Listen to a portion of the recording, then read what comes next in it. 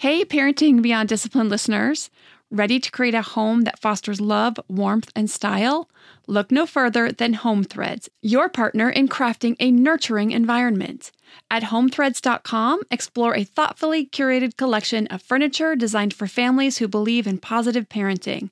From cozy reading nooks to durable playroom essentials, our pieces are crafted to enhance your parenting journey. Home Threads has an incredible selection of furniture, decor, and accessories like throw pillows, blankets, to snuggle under for family movie nights or reading time that helps you create the warm, cozy home that is the foundation for happy family memories. I love all the great pieces I've gotten from Home Threads to finish the look in my home.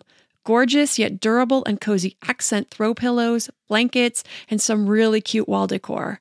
I have an ocean theme throughout my downstairs, so I got a couple of really great wall pieces to finish that look, and some picture frames for the family photos. Visit homethreads.com/parenting today and get a code for 15% off your order. That's homethreads.com/parenting to get your code for 15% off your order, because great parenting deserves a great home. Home Threads. Love where you live. Everybody in your crew identifies as either Big Mac Burger, McNuggets, or McCrispy Sandwich, but you're the Filet-O-Fish Sandwich all day. That crispy fish, that savory tartar sauce, that melty cheese, that pillowy bun. Yeah, you get it. Every time. And if you love the Filet-O-Fish, right now you can catch two of the classics you love for just $6. Limited time only. Price and participation may vary. Cannot be combined with any other offer. Single item at regular price. Ba-da-ba-ba-ba. Welcome to the Your Village podcast, Parenting Beyond Discipline. Your Village is the most comprehensive site for evidence-based parenting classes available on demand at yourvillageonline.com. Our 50-plus classes give parents the foundation, steps, and tools for creating strong, healthy relationships with their children, resulting in responsible, cooperative, happy, and successful children and families. My goal is to help parents support their children in finding and reaching their own unique potential. The podcast is a place to learn about all things parenting and get your questions answered. I'm Your Village founder and your host, Erin Royer. Hello, everyone. So there are a lot of amazing, spirited kids coming into the world these days, as a lot of you parents are aware of. So today I want to talk about how do you help them keep that spirit, that connection to who they truly are, while still helping them learn how to be respectful, responsible, and cooperative, with also guiding them and teaching them how to be respectful and responsible. So this past week, I put out a post on the Instagram account, that's Your Village Online, and I shared about parental expectations that resonated with a lot of parents. I shared a short list of some of the expectations I have for my kids and another short list of expectations I don't have for my kids. So kids are quite amazing. They really want to be responsible and independent. And when we roll this out in a way that speaks to their drive for autonomy, the level of independence and maturity of self-awareness at young ages can be quite astounding. Allowing our kids opportunities to develop this is such a gift to them. We can start this at the earliest ages and guide them all the way through. So today I'm going to talk about these expectations, why I think this environment is so powerful and important for kids growing up today. Then I'll talk about how we can begin to create an environment in our homes that embodies this spirit. And then I'll likely end up doing more than one episode about this, because this is a big topic. We can really dig in further because it's a process that we're going to go through as they age. So about a month or two ago, I did an episode on breaking cycles. I listed 10 cycles parents can break for their kids, ones that we have likely been through, I know I have, that I'm working on breaking for myself, that I'm working on breaking with my children, and that you can too. I've talked about some of them in more depth, such as shame, codependence, allowing emotions versus trying to stifle them. And this episode, these expectations I have versus the ones I don't have for my kids, are about breaking the cycle of kids trying to live up to the expectations of others, of other ideas of who they are supposed to be, versus connecting with who they know that they truly are and feeling empowered to follow this inner guidance. Because I get amazing emails all the time from parents about their toddler, their amazing personality, so full of life and ideas, but parents are looking for some help to set some boundaries and expectations while still allowing their big personalities and interests to shine through. So this is exactly what we're going to get into.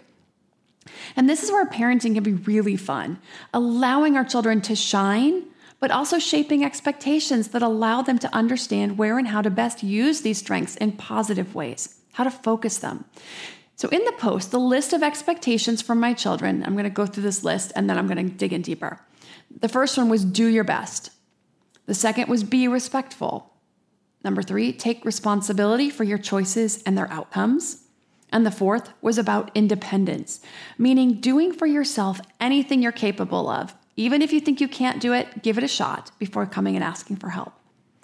On the other side, the expectations I don't have for my children revolve around people-pleasing, succumbing to pressures outside of themselves in ways that feel uncomfortable or contrary to their core values, their personal safety and well-being, or to their goals and dreams.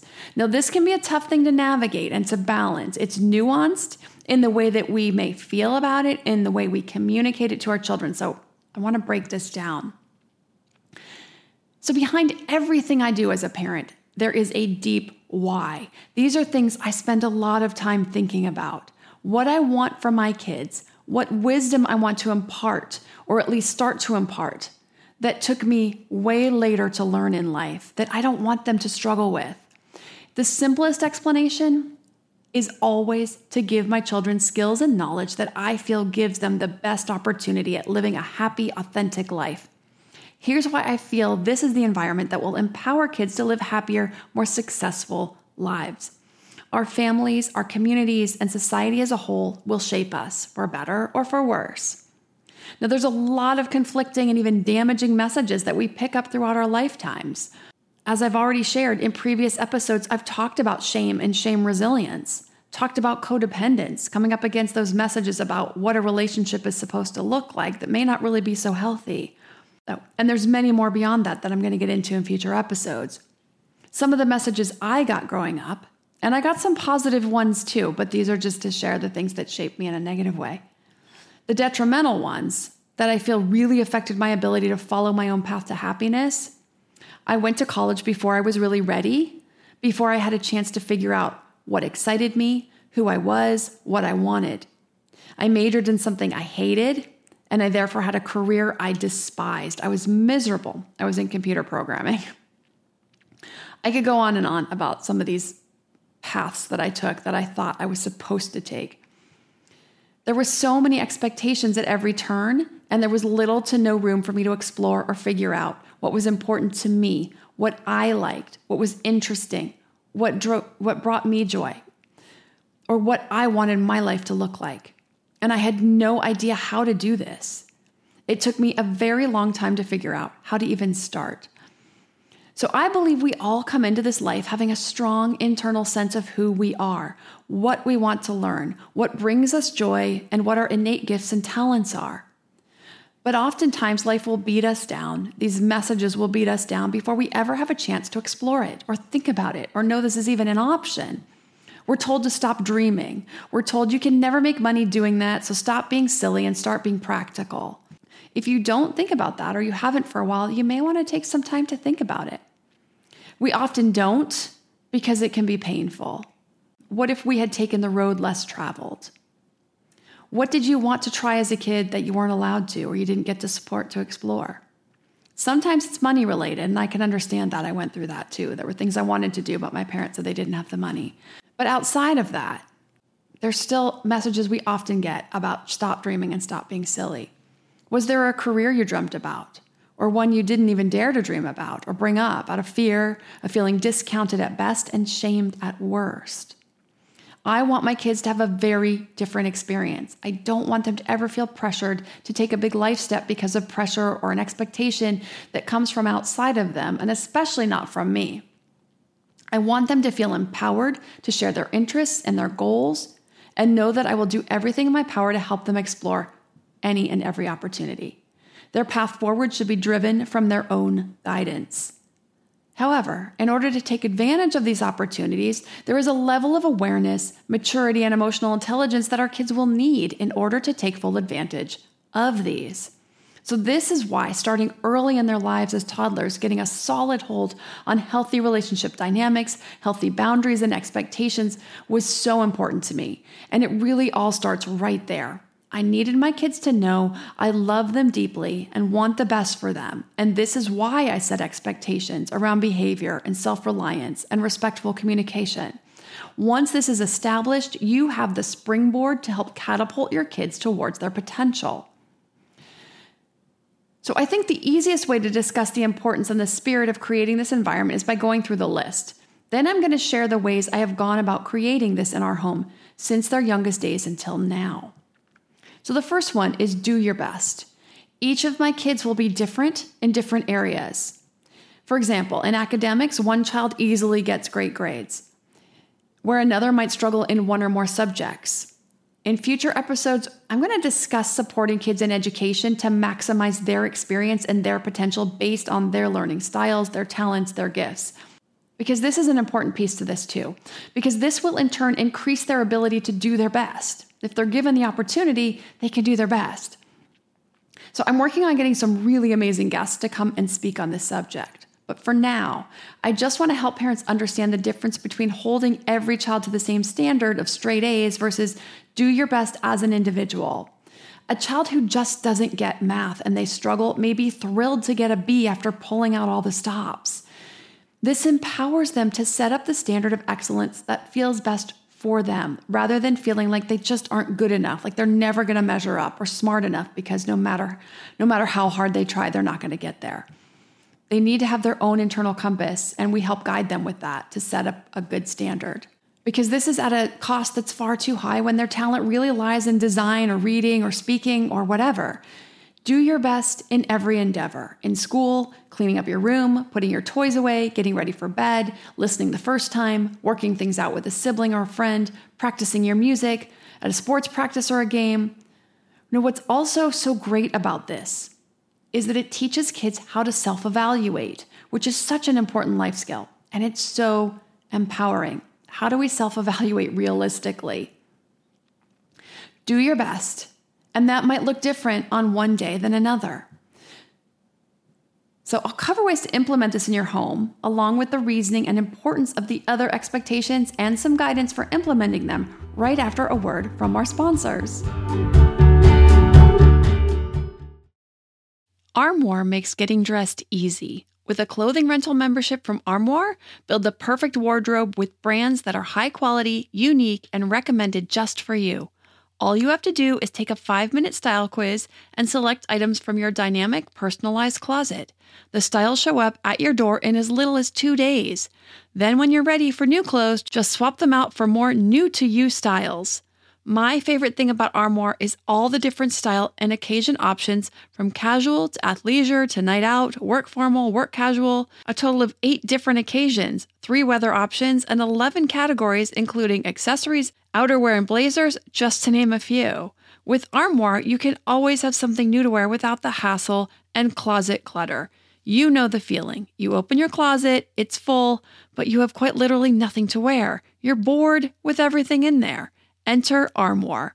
Armoire allows you to rent high-quality designer clothes for every occasion.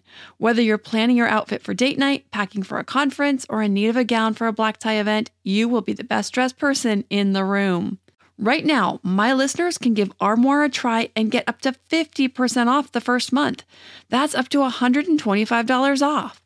Just visit armoire.style/parenting. That's armoire.style. ARMOIRE.style/parenting to get up to 50% off your first month and never worry about what to wear again. Try Armoire today. To me, there is nothing more important than my family's health and well-being. We all know the quality of the air in our home is important. But did you know indoor air quality can be up to 100 times dirtier than outdoor air? I've got to tell you about Puro Air. In 30 minutes, this device will remove allergens, dust, smoke, dander, and gases from the room. Puro Air uses a stronger filter called a HEPA 14 that filters pollutants at a microscopic level and is backed by scientists from Harvard and MIT. In laboratory studies, users saw noticeably cleaner air in just 30 minutes. When it comes to babies and children, there's nothing worse than dealing with a cranky baby or child who can't sleep because of congestion. Air purifiers can help reduce congestion and improve immune system function to fight those winter colds and flus. I use my Puro Air purifiers to clean the air in my home, especially in our bedrooms while we sleep. It has a quiet, relaxing hum and cleans the air from pet dander, allergens, viruses, dust, mold, odors, and contaminants. It has 4 levels: low, medium, high, and sleep, and 4 different timer options, so you can customize it to your home and your needs. Check out Puro Air at getpuroair.com. That's GetPuroAir.com. Puro Air is the only air filter that uses a HEPA 14 filter. That's getpuroair.com. Now that we're back, let's get into the ways that you can implement this in your home. Do your best, along with the reasoning and importance of the other expectations and some guidance for implementing those too. So first, with do your best, this is how we approach anything they do. We want to use descriptive praise instead of evaluative praise.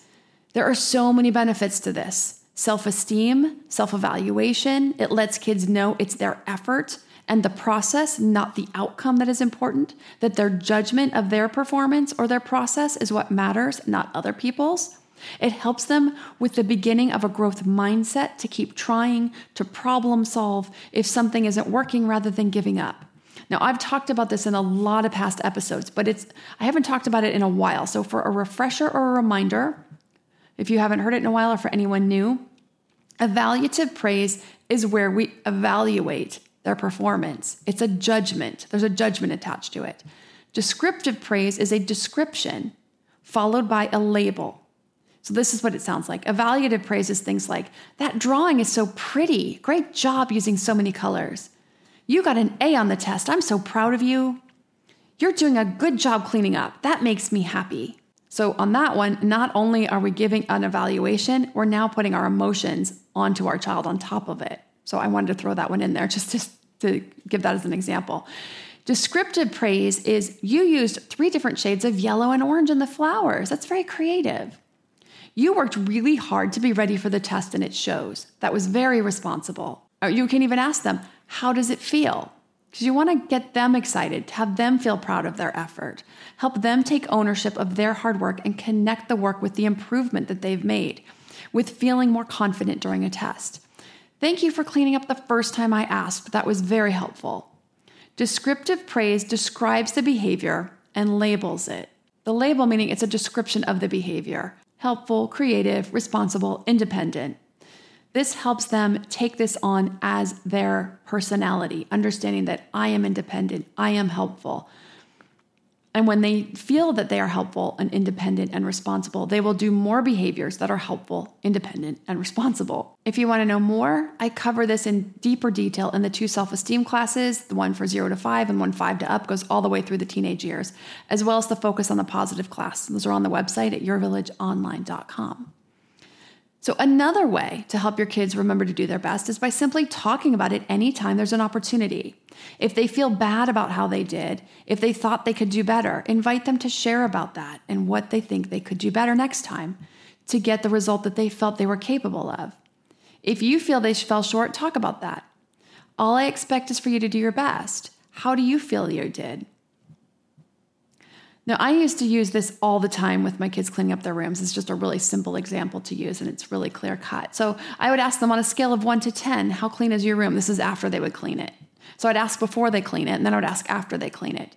Now, invariably, they would usually give a 10, and I would usually give it something like an 8, and then I would tell them why. So I would tell them first the parts they did well. Great job picking up all your clothes. Great job putting the dirty clothes in the laundry. Great job putting all the stuff off your dresser.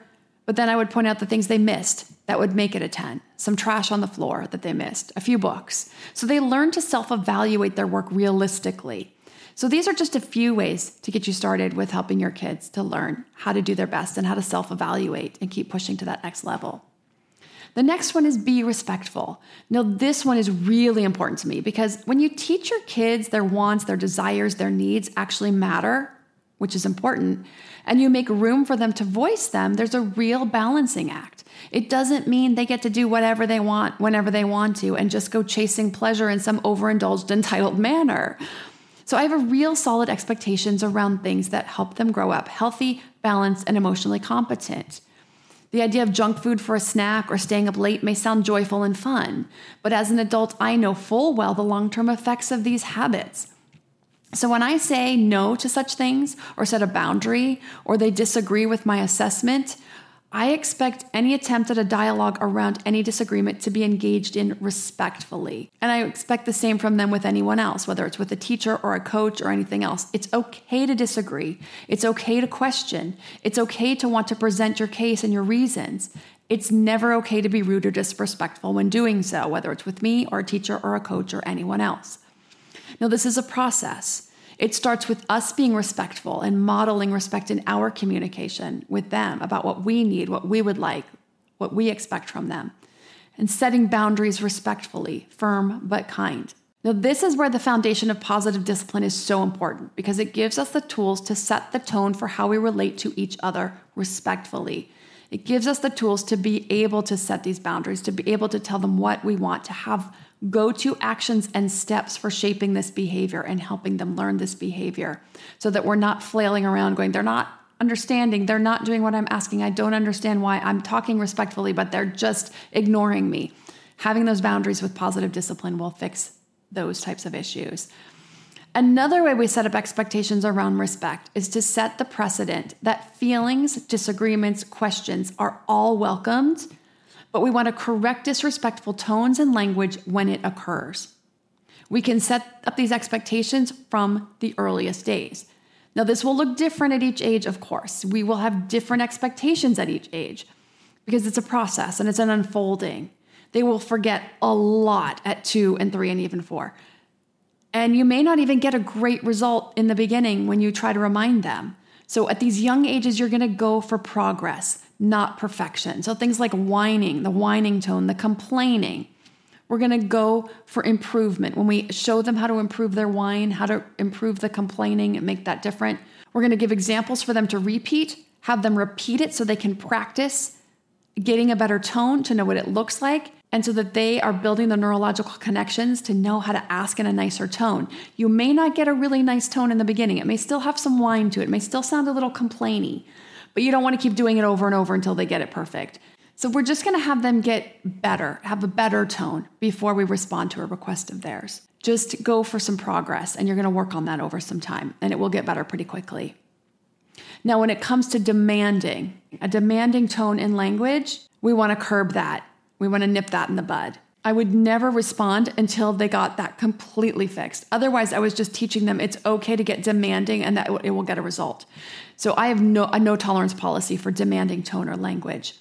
As they get older, 5, 6, and beyond, we can then expect them to fix the whining and the complaining completely before we respond to any requests. But we're going to give them some leeway when they're younger.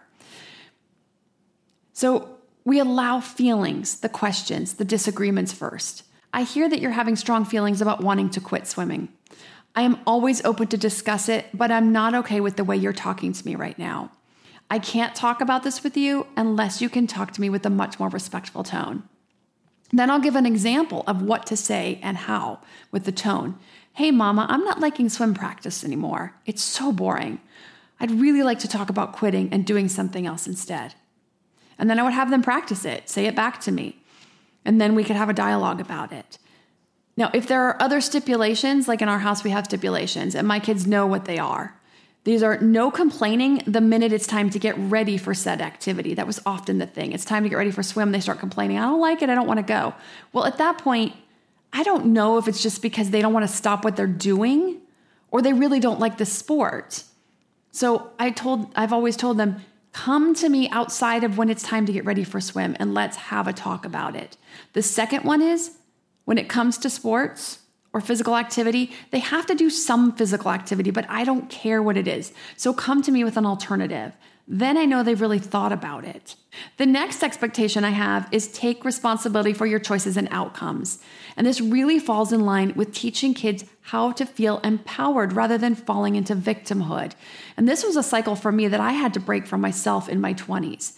I want my kids to understand this early in life so they can understand how to take responsibility for where they are and understand that where they are and how they got there, that they have the power to course correct their own life path. Because this is very empowering. Like, we can't change our life unless we can take responsibility for our choices and outcomes. If we don't take responsibility, everything is everyone else's fault. Everything is stuff that just happens to us. We're powerless. I don't want my kids to feel powerless. I want them to feel powerful. So this is one I worked on for a while with our oldest. He really struggled with this one for a while. And one of his go-to phrases for a while, bringing me between them around the ages of 8 to 10, it's not my fault. Whatever it was not my fault. For example, he left something out and the dog got into it and ruined it.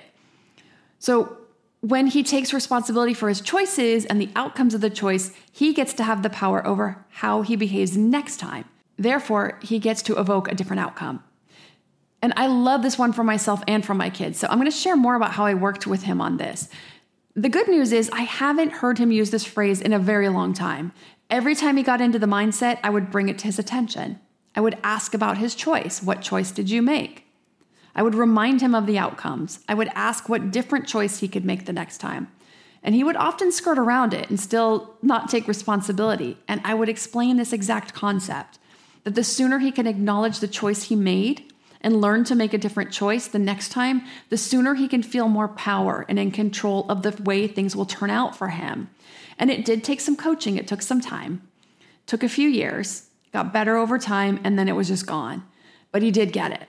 And like I said, I haven't heard him say this in years.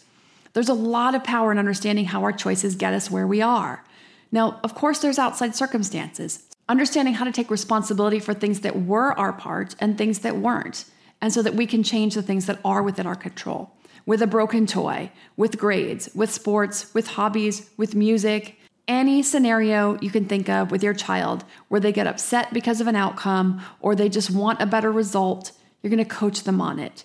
You're going to coach them about effort and outcome. You're going to coach them about choices and outcomes. So as the kids' swim coach used to say, practice doesn't make perfect. Perfect practice makes perfect.